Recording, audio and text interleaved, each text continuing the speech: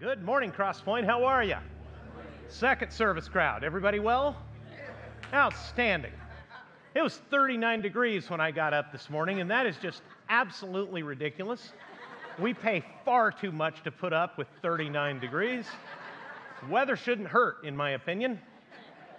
And in my opinion, it hurts in the 40s and in the 80s. We need to keep it somewhere between 50 and 79. Which Huntington Beach does a pretty good job of most of the time. Welcome. If we haven't met, my name is Bruce Gardner, and this morning we are starting a new series in the book of 2 Corinthians. So if you have your Bible, open it there, please, 2 Corinthians. If you don't have your Bible, or if you don't have a Bible at all, there should be one near you. In the seats around you, if you look in the rack below the seats, you should find a Bible there. If you don't have one at home, please take the one that you find home with you and keep it as your own and read along with us, because this morning we are starting a whole new series in this letter called 2 Corinthians. And as we journey through this series together, the future sermons won't be quite as long as this one. First, I need to set the table and tell you where we are. Because 2 Corinthians, if you're unfamiliar with the Bible, the very name is strange. Why Corinthians? What are Corinthians? Why second? And this big book that I'm opening and becoming familiar with, what is it anyway? Well, your Bible in front of you has 66 books. 39 of them promise to you the arrival of Jesus. It begins with the creation of humanity. It explains who God is and how God acts from its first page. It shows you in some of the most dramatic, graphic, gory, sometimes hilarious, often tragic stories drawn from human history what a mess humanity is, all across the Hebrew Scriptures, which we call the Old Testament. The Gospels announce the arrival of Jesus. After the Gospels of Jesus, which tell four faithful, mostly eyewitness accounts of his life, are concluded, most of the rest of the Bible are letters like the one we have now, 2 Corinthians. It's called 2 Corinthians because it's the second letter we have in the Bible that the Apostle Paul wrote to a group of Christians, unlikely Christians, in the ancient city of Corinth. If you brought your own Bible, you'll have maps in the back. Don't look at the maps right now because they're colorful and wonderful and you'll be distracted because I'm not that entertaining. And I find it hard to keep people engaged. Don't look at the map just now, but later you can look at the map and find out that Corinth is toward the bottom of modern-day Greece. It's in a very strategic place where human travel would have taken people strongly flowing through the city of Corinth, and trade would have been coming from the other direction. In other words, the city of Corinth, in ancient terms, it's very hard to find analogies from something that was occurring 2,000 years ago in the days of the Roman Empire and make them make sense in 21st century California. But for the time, Corinth was wealthy. Corinth was literate and sophisticated. Corinth was influential on people. A modern-day pastor has said, if Paul were writing to people today that we might call first and second Corinthians, first and second Californians. Because the Corinthians had used their money to be famous for their pursuit of fleshly pleasures. It was an idolatrous city. It was a city with a great deal of money. It was a good place to be. It wasn't necessarily a good place to raise a family, but it was a good place to raise Cain, and the Corinthians were literally famous for it. The city was called Corinth, and you may not have too many associations with the word Corinth or Corinthian. But there is a very famous luxury product called Corinthian leather. In their day, to Corinthianize, they became a verb, and you never want to become a verb. I've told my sons for years, let's live our lives as men so that our last name never becomes a stand-in for any particular spectacular failure. You don't want to hear that guy garnered really, really hard, right? He pulled a garner. You don't want that. That was Corinth. To Corinthianize in the ancient world was to throw the reins off your life and just lose yourself in debauchery. Corinth was the kind of place where paying the right kind of money in the right kind of religious ritual and doing the right kinds of things, you could consider sexual ecstasy and drunkenness actually a spiritual experience. Those are the people receiving the letter, and the really amazing thing is not that they're getting a letter, but that they're getting a letter from Paul. Right at the beginning of the letter, you're going to notice ancient letters are like modern-day emails, where you're told at the top who's sending it and who's receiving it. Paul was the most unlikely man to be writing a group of pagan, self-seeking, idolatrous, drunken, sex-tinged Gentiles of anyone in the world, because Paul had been, in our terminology, an ultra-Orthodox Jew. Paul thought the whole story of Jesus was not only nonsensical, he thought it was dangerous. You see, Paul in his day was a Pharisee, which has a very negative connotation now. A Pharisee in modern usage is a religious hypocrite who demands things from people, gives harsh rules and burdens to people, and he's unwilling to keep them himself. That's not at all the connotation in Paul's day. In Paul's day, a Pharisee was a careful student of the Hebrew Scriptures. All those Scriptures that told you about creation and the eventual arrival of Jesus. And the Pharisees believed that it was their job to righteously interpret the Word to people, make as many converts as they could to their particular brand of Judaism, with the idea that if enough people could turn to walk as righteously as they were, then God would act and drive out these Romans, and then Messiah would finally come and save them. They weren't expecting to be rescued so much as they were expecting a conqueror to come in response to their own holiness, their own careful seeking after God. They did not see themselves as sinners in need of a Savior, guilty people in need of forgiveness. They thought they were literally on the right side of history and on the right side of God, and they were awaiting His return. So when Jesus showed up, born in Bethlehem from a no-account town called Nazareth, born under suspicious circumstances, to a young girl whose story of how she got pregnant is laughable on its face, Paul thought the whole thing was not only nonsense, it was heretical and was going to destroy the country, take them even further out of God's favor. So Paul set himself zealously to the task of extinguishing the message of Christ by imprisoning and killing Christians. He not only consented to their death, he watched it. He thought as he watched people die and be thrown into prison and tortured to see if they would retract their statement about Jesus, Paul thought the whole time he was doing a service to God. Jesus had promised that someday men would persecute his disciples, thinking that they were serving God as they killed his disciples, and Paul was the very fulfillment of that prophecy in real time shortly after the lifetime of Jesus. What changed for Paul was meeting Jesus himself. He gives his testimony twice in the book of Acts. The minute Paul hit his knees, literally blinded by the appearance of Jesus, he said, "What do you want me to do, Lord?" And he answered the question and lived it out his whole life. So when Paul writes 2 Corinthians, 20 years have passed since his conversion. And the nice, ultra-Orthodox teacher of Israel is now going to the most wicked of places, a place he would never been, to see sights, endure smells, eat foods that were previously despicable to him, all so that people like these wicked Corinthians, whose name was synonymous with debauchery, would turn to Jesus and have their sins forgiven and be welcomed into the family of God the same way he, an ultra-observant Jew, had been. When we come to 2 Corinthians, if you read carefully both letters, you actually find out that Paul had a very close relationship.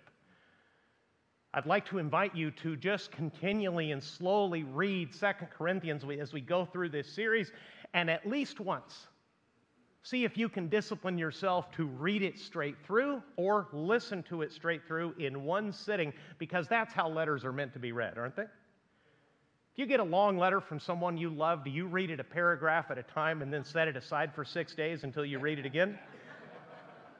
That's the way a lot of Christians read the Bible, and then we wonder why the Bible doesn't make much sense to us. It can't. The problem is not with the clarity of the Bible, it's the way we engage with it. And what you're going to find as you read the Corinthian letters is that there is a fraught, difficult, vulnerable, conflicted relationship between Paul and the Corinthians. Here's why. There's an old corny song that says, "You only hurt the one you love." Is that familiar to anybody? Terrible song, but the more I thought about it, it has to be true, because if you don't know somebody, you can't really hurt them. I don't care what the stranger yelling in the street thinks about me. But the people I love, their opinion cuts right into my heart. Through great suffering, at great risk, through continuous persecution and rejection from his own people as well as Gentiles, Paul has arrived in Corinth and spent 18 months there. If you're familiar with Paul's life, Paul was almost always one step ahead of an angry mob that wanted to kill him. With the Corinthians, God gave him the opportunity to stay for a year and a half. He sustained himself there, working as he always did with his own hands, plying his trade as a tent maker so that he would be no financial burden to them. He's like an adoptive father, quite literally, who has given everything except his physical life to bring these people into the family of God, and all he's getting in return, as you read the letters, is trouble. It seems Bible scholars have some slight disagreements in trying to trace the history of Paul's relationship with the Corinthians, but it actually seems like he wrote them 4 letters. After preaching the gospel to them, he sent them a letter telling them to get away from the sexual immorality that was so classic and so characteristic of Corinth. We don't have that letter. It was not part of God's plan to put into his own word. Then he wrote them the first Corinthian letter, and it was not well received. A church that was already fractious, had done things like choose up their favorite preachers, was suing each other, having sexual immorality within the church that was actually being celebrated. Their reasoning was, if God forgives everything, let's give him a lot to forgive. He's a great forgiver, let's make him happy. Paul wrote the first Corinthian letter in answer to a lot of questions that they had, and he gets a report back. It was not well received. Paul's stock sinks even lower with the Corinthians.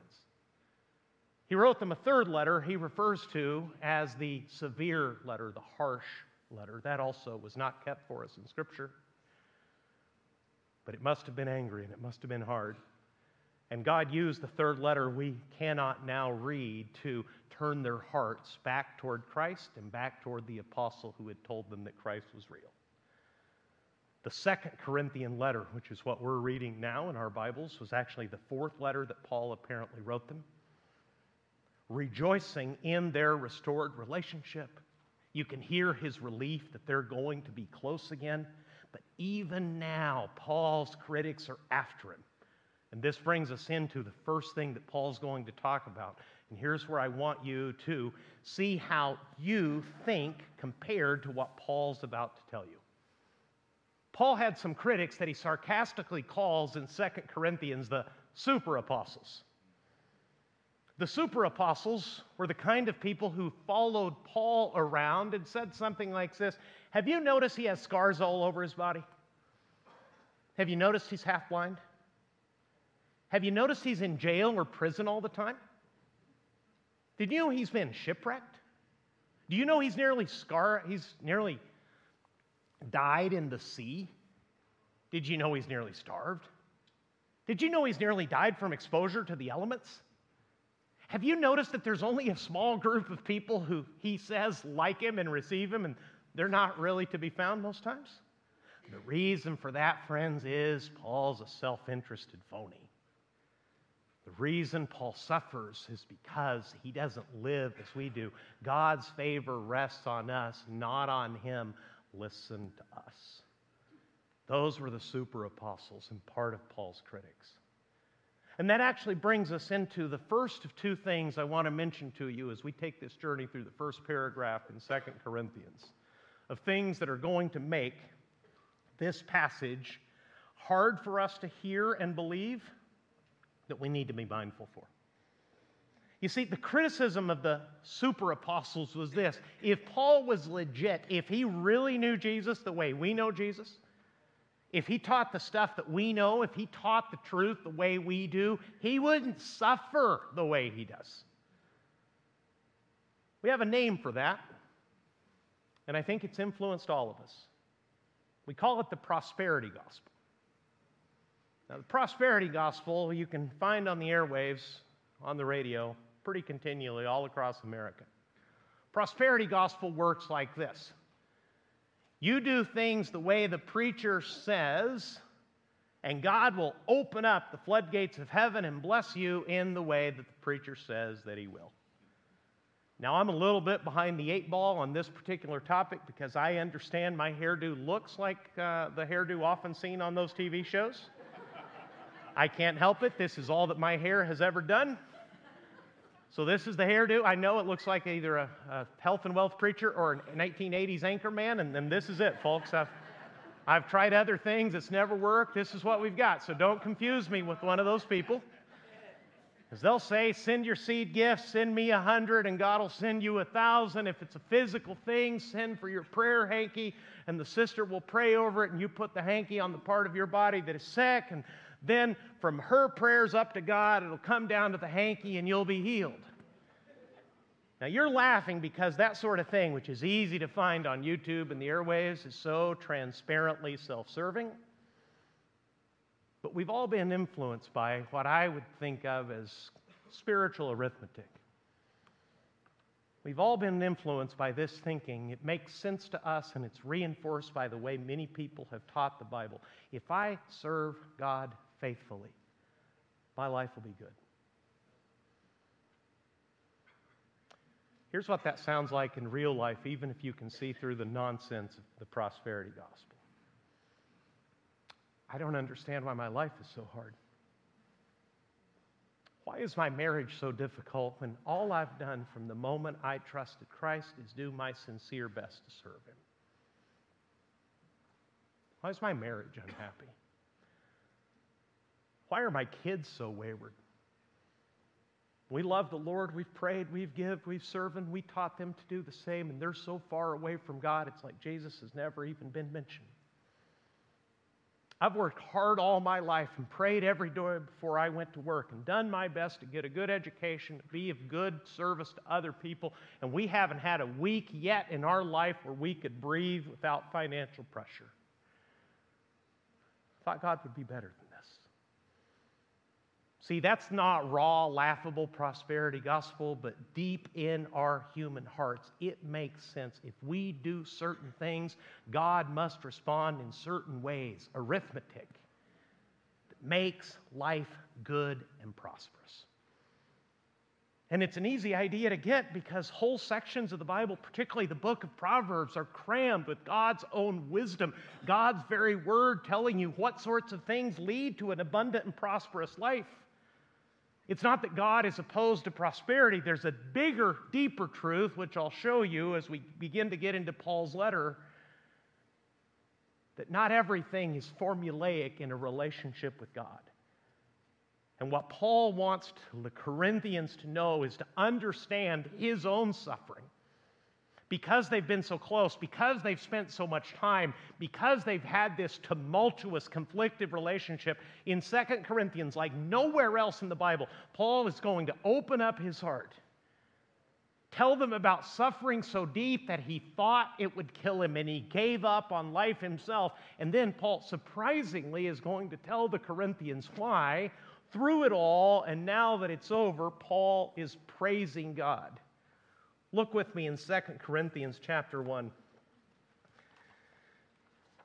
And based on Paul's own experience and the authority of what he gave us here in the Word of God, let me tell you why we can praise God in the midst of suffering. Paul, an apostle of Christ Jesus by the will of God, and Timothy, our brother, to the church of God that is at Corinth. They're in a wicked place. They've behaved wickedly themselves, but they remain the assembly, the body, the called out saints of God. To the church of God that is at Corinth, with all the saints who were in the whole of Achaia. That's the larger region the city is in. Grace to you and peace from God our Father and the Lord Jesus Christ. Now a man scarred, who has been left for dead, who is mostly blind, who probably needed assistance to walk upstairs, begins praising God from the middle and the pain of all of his suffering. Blessed be the God and Father of our Lord Jesus Christ, the Father of mercies and God of all comforts, who comforts us, what's it say? In all our affliction. Paul says the first reason on the other side of my suffering, what I can tell you, the reason I can bless and praise God is this. We can trust God to comfort us in all of our troubles. God can be trusted because of the kind of God He is. We can trust God to comfort us in all of our affliction. Verse 3, blessed be the God and Father of our Lord Jesus Christ. Zoom in on the verses. If you've been here a while, what's my number one Bible reading tip? Slow down. Blessed be the God and Father of our Lord Jesus Christ, the Father of mercies and God of all comfort. You'll notice that in that short sentence, God is called a Father twice. He is the Father of our Lord Jesus Christ. And here Paul is telling you a great truth. The Father, Yahweh, who Paul served, or thought he served, rather, when he was a Pharisee, the Father has a Son. And John wrote, in the beginning was the Word, and the Word was with God, and the Word was God. In other words, the Father and the Son have always existed in eternal relationship. There was never a moment that Jesus was not. The Son has always been. He is always, to use really theological language, He has eternally proceeded from the Father. The Father, the Son, and the Holy Spirit, this one God in three persons, just is. No beginning and no end. The eternal creating God just is. His creation is separate from Him. The Father, the Son, and the Holy Spirit, one God, just are. And that's the relationship that the Father and the Son have always enjoyed. But then Paul says that the Father of our Lord Jesus Christ is also the Father of mercies and the God of all comfort. In other words, mercy flows from God's own being. It's not something that He switches on and off the way we do. Let me ask you, are you always merciful? Nope, no you're not. There's some really merciful people in this room, but I've seen even the most merciful people in this room shut it off and say, oh, that's it. No more mercy. Now you get irritation. Now you get frustration. Now you get sarcasm. Now you get distance. Now you get quiet. Well, the very nature of God is that He is, according to Paul, the Father of mercies and the God of all comfort. In other words, He is the source of all comfort and mercy. When you approach God, you do not talk to a God who has to be persuaded to give you mercy. You do not have to talk God into comforting you. You may not experience, and I'll try to explain, immediate relief, but when you speak to the God who is actually there, His very nature is that He is the Father of mercies and He is the God of all comfort, verse 4, who comforts us in all our affliction. And troubled people say, amen. And I'm waiting, and I'm listening, and I'm hoping that that comfort will come. And if you keep reading, a lot of people lose interest.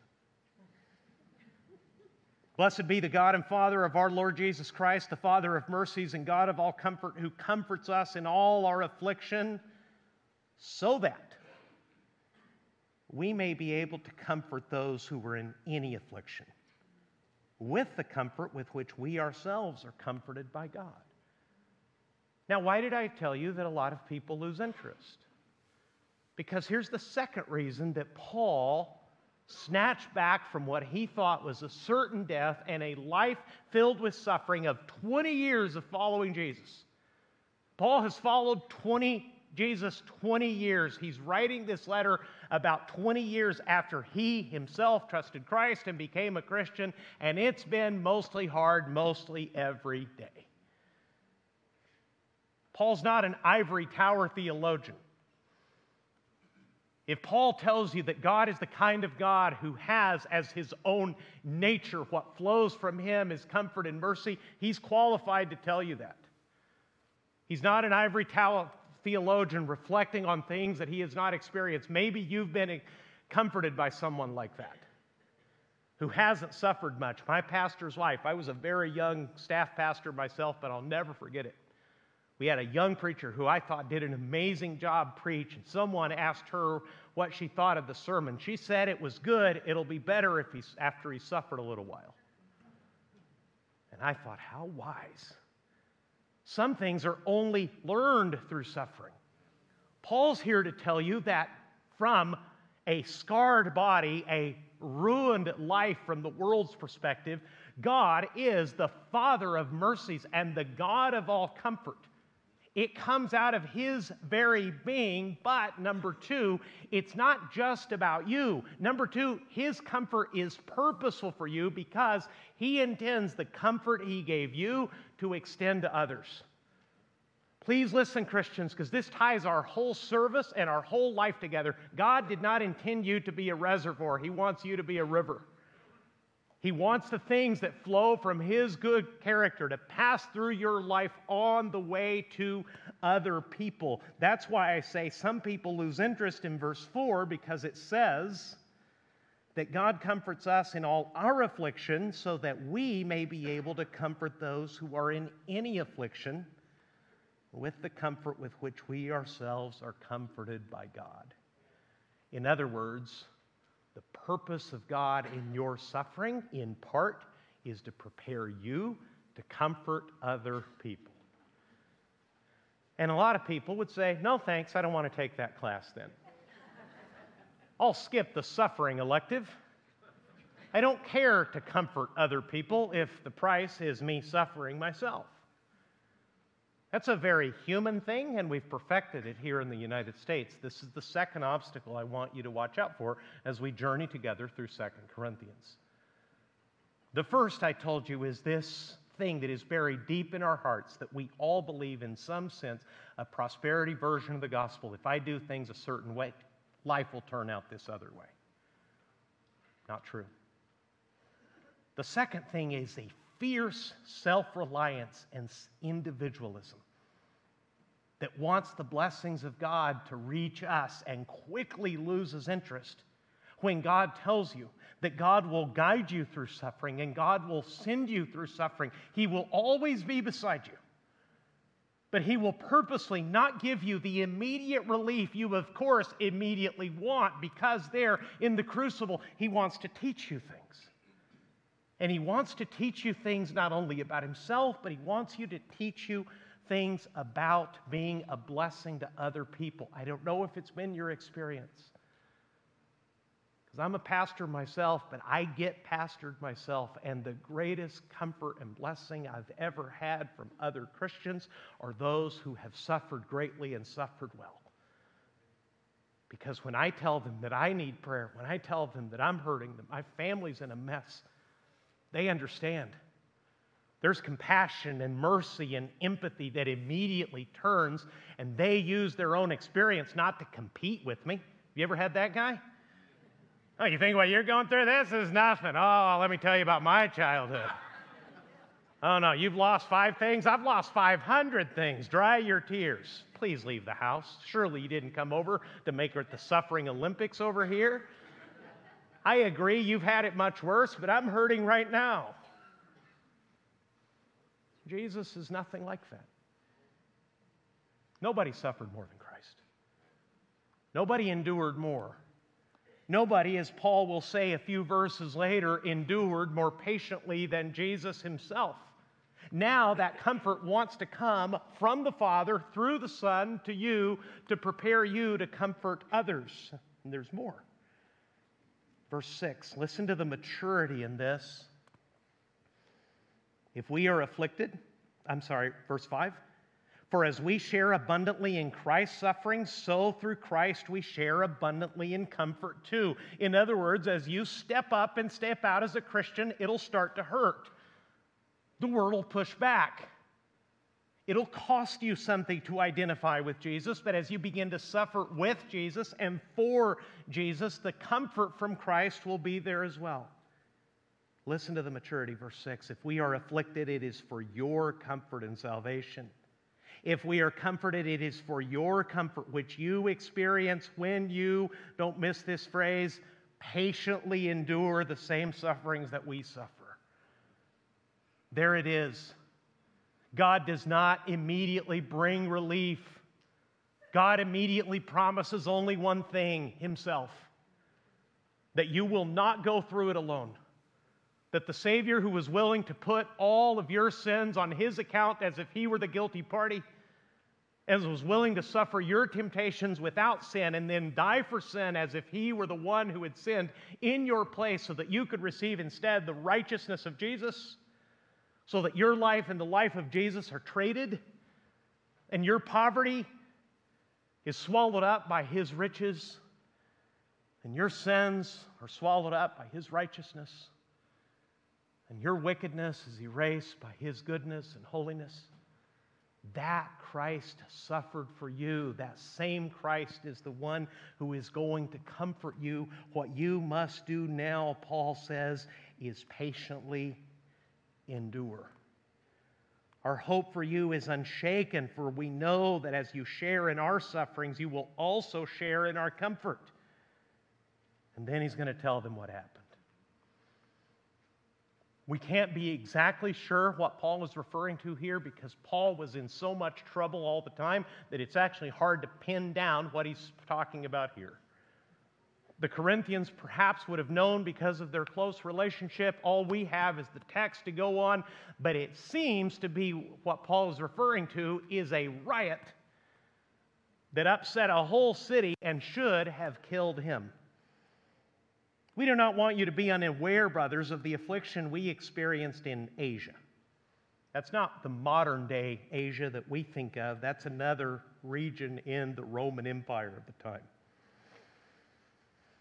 For we were so utterly burdened beyond our strength that we despaired of life itself. Indeed, we felt that we had received the sentence of death, but that was to make us rely not on ourselves, but God who raises the dead. He delivered us from such a deadly peril, and He will deliver us. On Him we have set our hope that He will deliver us again. What is Paul telling you here? That comfort from God coming in the midst of your suffering not only prepares you to comfort other people, it also does something very important. It teaches us to rely on God, not ourselves. And that's the hardest lesson of all. That might be the last lesson every Christian learns. Because I don't know about you, but I'm pretty self-reliant. Had an amazing door-to-door magazine salesman pop over to our house several years ago. You know these guys? It's like spoken word, the sales pitch. It's amazing. I like to talk to people, so I'm always, whether I buy a magazine or not, I want to hear this. And this guy, he had it going. And when he took a breath after about 4 minutes, I said, "Friend, I'm sorry. I've done this before. We always give our money. We never get our magazines. So I can't." And he said, "Sir, let me stop you right there." He said, "What are you and I right now?" I said, "What do you mean?" He goes, our citizenship. What are you and I?" I said, "Americans?" He goes, "That's right. We're Americans, not Americans." Took you a second, but that's pretty good. And I said, on the basis of that alone, I'll buy one magazine. And I did get the magazine. But that made me think about what a corny joke, but, good salesman. But that's the American spirit. We can do. We're Americans. our self-reliance, to rely on ourselves rather than somebody else, even if that somebody else is God, is driven so deeply into our psyche that we come up with silly things like this. Years ago, the Army was recruiting under this banner, an army of one. My son's a soldier. He's here to tell you, it doesn't work that way. It's like a one-man orchestra or a one-man choir. It's literally impossible. That didn't last very long, so they came up with something that is really close. Be all that you can be. If my son were here, he would tell you, they're not so much interested in what you want to be, they're interested in what they need you to be today. They'll tell you what you'll be and what you'll do. If you want to explore your personal options and preferences, you'll have to move beyond this organization. Everybody should know that, but even the most command and control organizations in America appeal to people's pride and self-reliance. And Paul said, this suffering that was so vast that we thought it would kill us, look again at verse 8. We were so utterly burdened beyond our strength that we despaired of life itself. Indeed, we felt that we had received the sentence of death. Paul said it was beyond us. It crushed us. The language that Paul is using speaks of a storm that engulfs a ship and is pressing it down into the depths so that the ship is about to burst and kill everyone on board by drowning them. Paul said that's how we felt. In fact, we felt so beyond help and so beyond comfort and rescue, we felt that we had received the sentence of death. In other words, we felt like inmates on death row who've already been sentenced to die. We're just waiting for the executioner to come and carry out the sentence. It's often said, God will never give you more than you can handle. It's nonsense. Paul directly contradicted that very quaint saying. Here's the truth. God will never give you more than He can handle. That's all that is promised. That your Heavenly Father, who sent His perfect, beautiful Son to the cross, the Son who willingly went there to bear your sins and to suffer all of your trials and all of your temptations so that no matter what you're going through, there's literally nothing that has happened or can happen to you that Jesus does not compassionately understand, that does not move the Father, not only of the Son, to be the Father of Jesus, but the Father of all mercies and the God of all comfort. He loves you. That's the good news of the gospel. Not that you're promised your best life here, right now. Boy, I hope not. Your best life now. Better life now, sure. But if this is the best that life has to offer, that must mean that it is a life without Christ Himself. Because life with Christ means life everlasting. It means life eternal. It means the life of God who is given to you in His Son Jesus that begins the moment you trust Him and carries you through all the suffering until eventual glory. Look at verse 10. He delivered us from such a deadly peril, and He will deliver us. I think Paul is reflecting in this brief sentence on the earthly danger he just went through, and looking ahead to the resurrection, because he says, on Him we have set our hope that He will deliver us again. No matter what you're going through, God is never going to give you more than He can handle. And the third reason to praise God in the middle of suffering is found in the last verse. It's a dense verse. Let me read it to you. You also must help us by prayer, so that many will give thanks on our behalf for the blessing granted us through the prayers of many. Let me help you understand that dense little sentence. To this point, through their difficult relationship, what the Corinthians have mostly been to Paul is trouble. They've been his critics. They've been his judges. They've been those who reject his teaching and do things like sue each other, have gross sexual immorality, Make sin abound in the church so that God, who apparently loves to forgive sin, will love them even more because He has forgiven them so much. They've been like wayward, rebellious, deliberately, willfully ignorant, wicked kids. And now Paul says, as you patiently endure what it's costing you now to behave like Christians yourself, the third thing that God is going to bring through His comfort to you is your painful experiences are going to help you.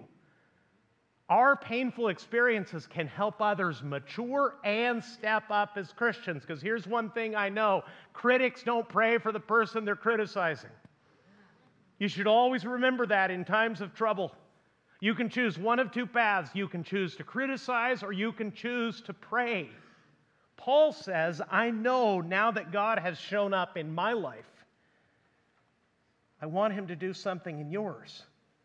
You also must help us by prayer so that many will give thanks on our behalf for the blessing granted us through the prayers of many.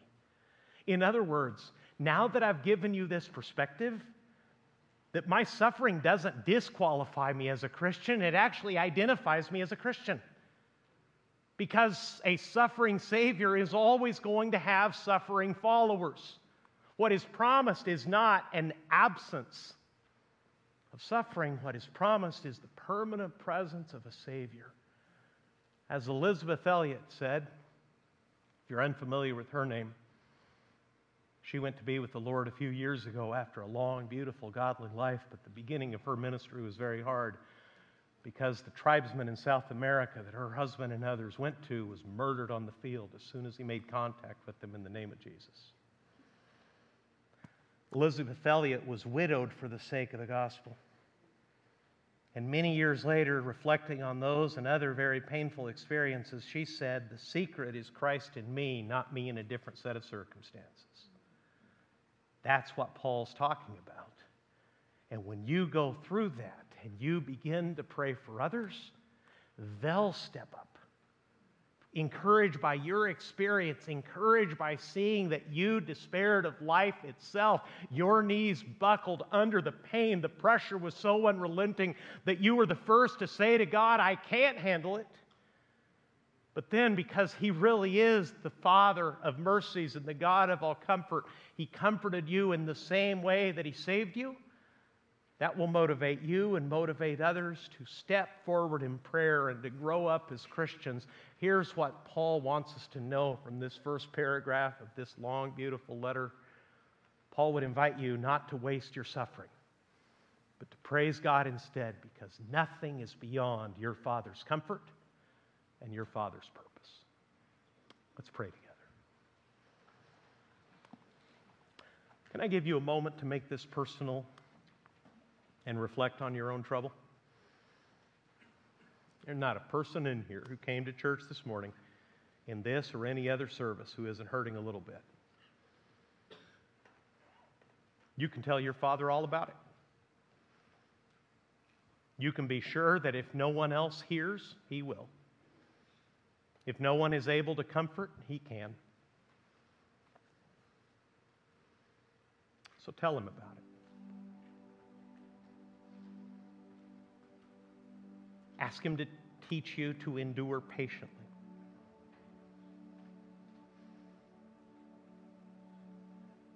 If you're able, if He's taught you enough to ask for this, ask Him that your pain now, met with His comfort, will make you a blessing to other people the way He will bless you.